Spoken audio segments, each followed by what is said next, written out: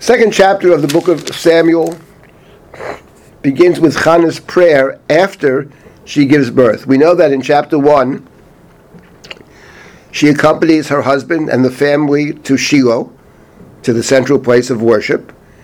Her husband bows down and sacrifices, but Hannah does not bow down and sacrifice.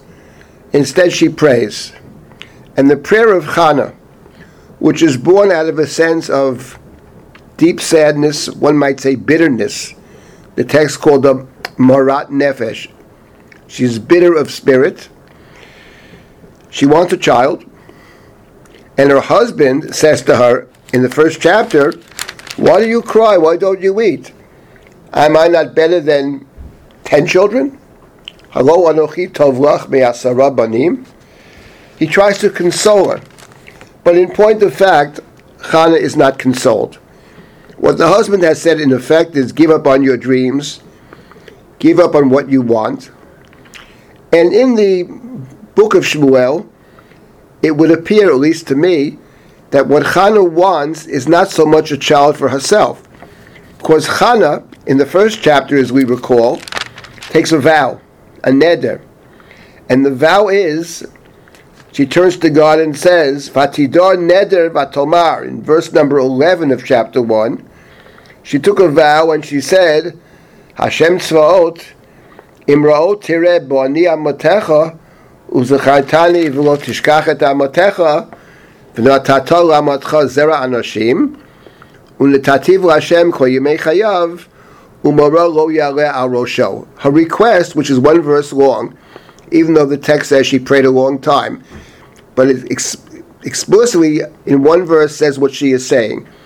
It's a vow. If you do X, I will do Y, which is the typical vow of the Bible. It's conditional. Vows in the Bible are conditional statements.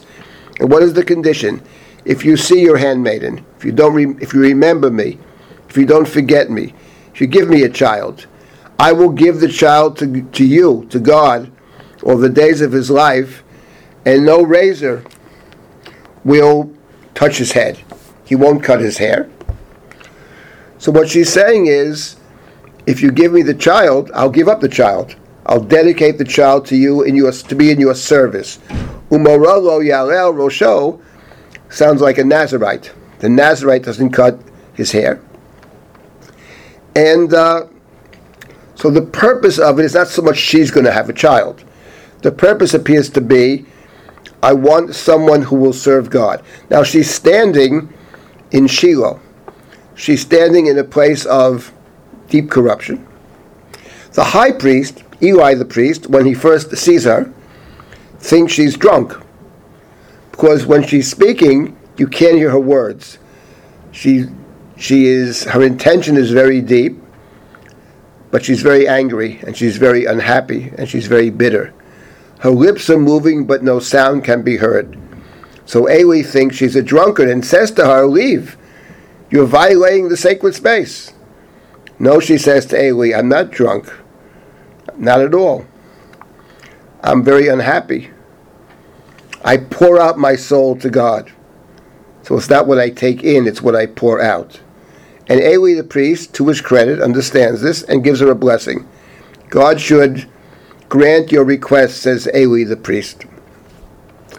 Now, Hannah's prayer, if you give me somebody, I will dedicate this someone to you. What is Hannah thinking? The text doesn't tell us explicitly what she's thinking, but if we look at chapter 2, we see what Hannah says after she has this child. After the child is born, she dedicates the child to God. That is to say, she dedicates the child to Shiloh. She sends the child to this temple to serve under the tutelage of Eli the high priest. Eli, the high priest, is a holy man.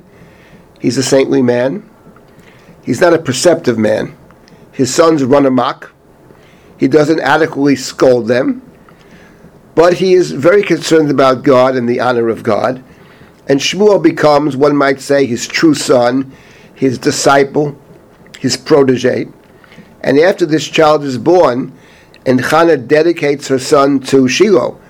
She dedicates her son to Shiloh, after she fully nurses the child. Her husband, Elkanah, he's the fellow that works by the calendar, he says to her, you made a promise. You better send the boy to Shiloh right away. No, she doesn't want to do that. She wants to first train the boy. The nursing is not only about biological feeding. The nursing has to do with the inculcation of values. We have this, for example, in the Torah in terms of Moshe. Moshe was brought back to his natural mother, and she nurses him. Only after he's fully nursed is Moshe sent back to Pharaoh's daughter. So the nursing carries with it a sense of values, a sense of instruction. So Hannah wants to fully instruct this child before the child is handed off to Shiloh to work under the tutelage, to be a pupil of Eli the priest. So we expect in chapter 2 now, after Hannah has given this boy to the priest, which is given the boy to serve God, we expect a poem all about the woman who was responded to by God, the childless woman who has now a child. And of course, this theme of the childless woman who has a child is one we encountered in the book of Breshit, and we also encountered it in the previous book, in the birth of Shimshon. So we expect this 10-verse poem of Hannah, of gratitude, to be all about having children. But in fact, outside of one passing reference, her poem has nothing to do with having children. Nothing at all. The poem of Hannah, as it's called, the prayer of Hannah, it's a prayer of thanksgiving, but it's also a prayer. Olatz libi b'Hashem, ramach ani b'Hashem, rachav pi aloivai ki samachti b'shuvatecha.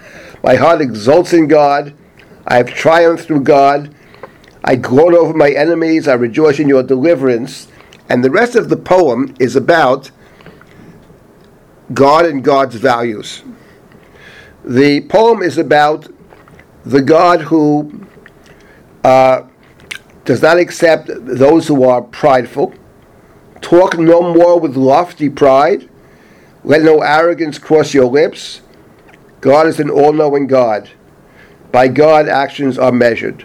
The bows of the mighty are broken, and the faltering are girded with strength.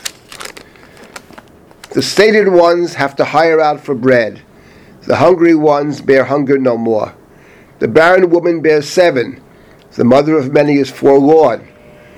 God deals death and gives life, casts down into Sheol and raises up. God makes poor and God makes rich. God casts down, God lifts high. God raises the poor from the dust, lifts up the needy from the dunghill, setting them with nobles, granting them honor. The pillars of earth are God's.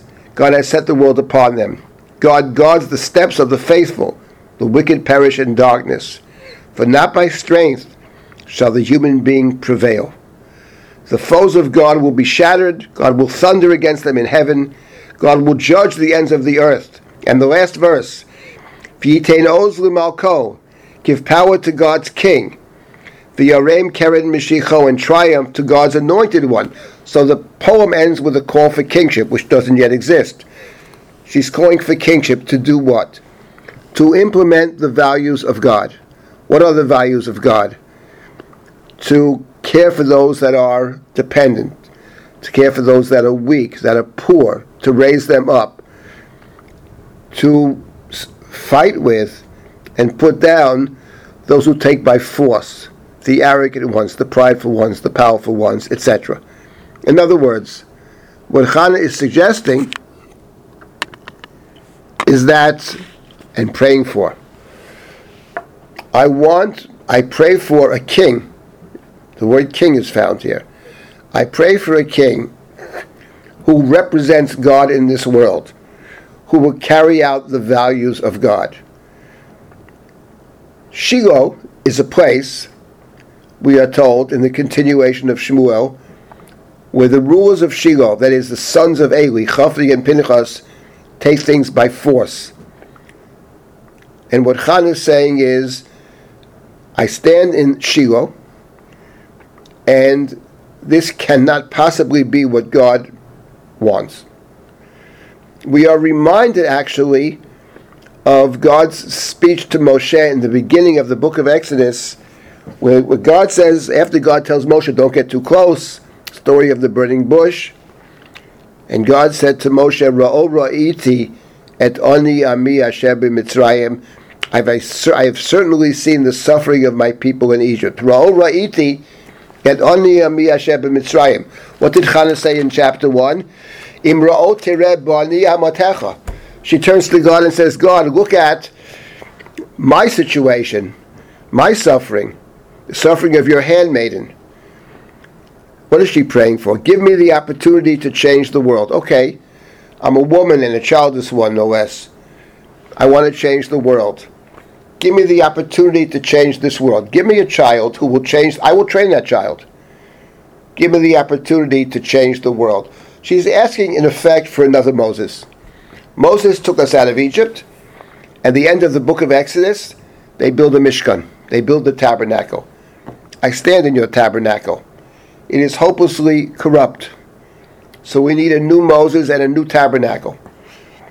That's the beginning of the book of Samuel. And it is very interesting.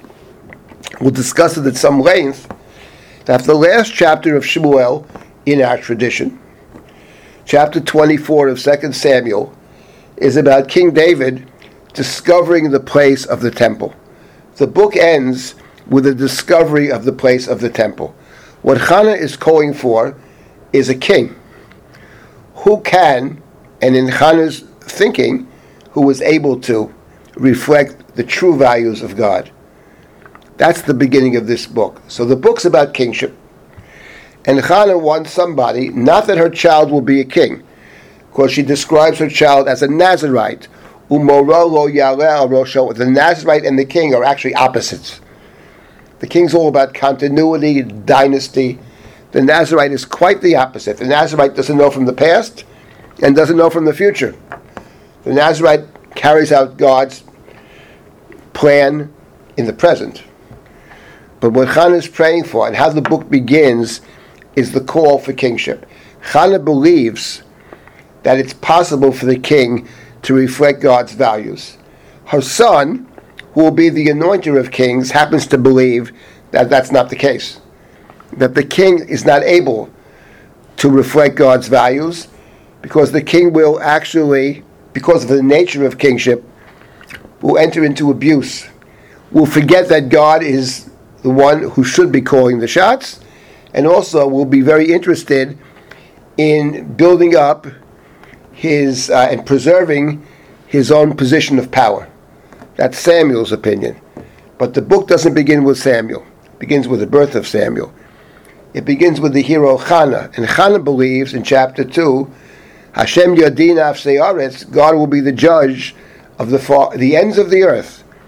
But Yitain Oz L'Malko, V'yarem Keren Mishicho, God will raise up the anointed one, and God will give power to God's king.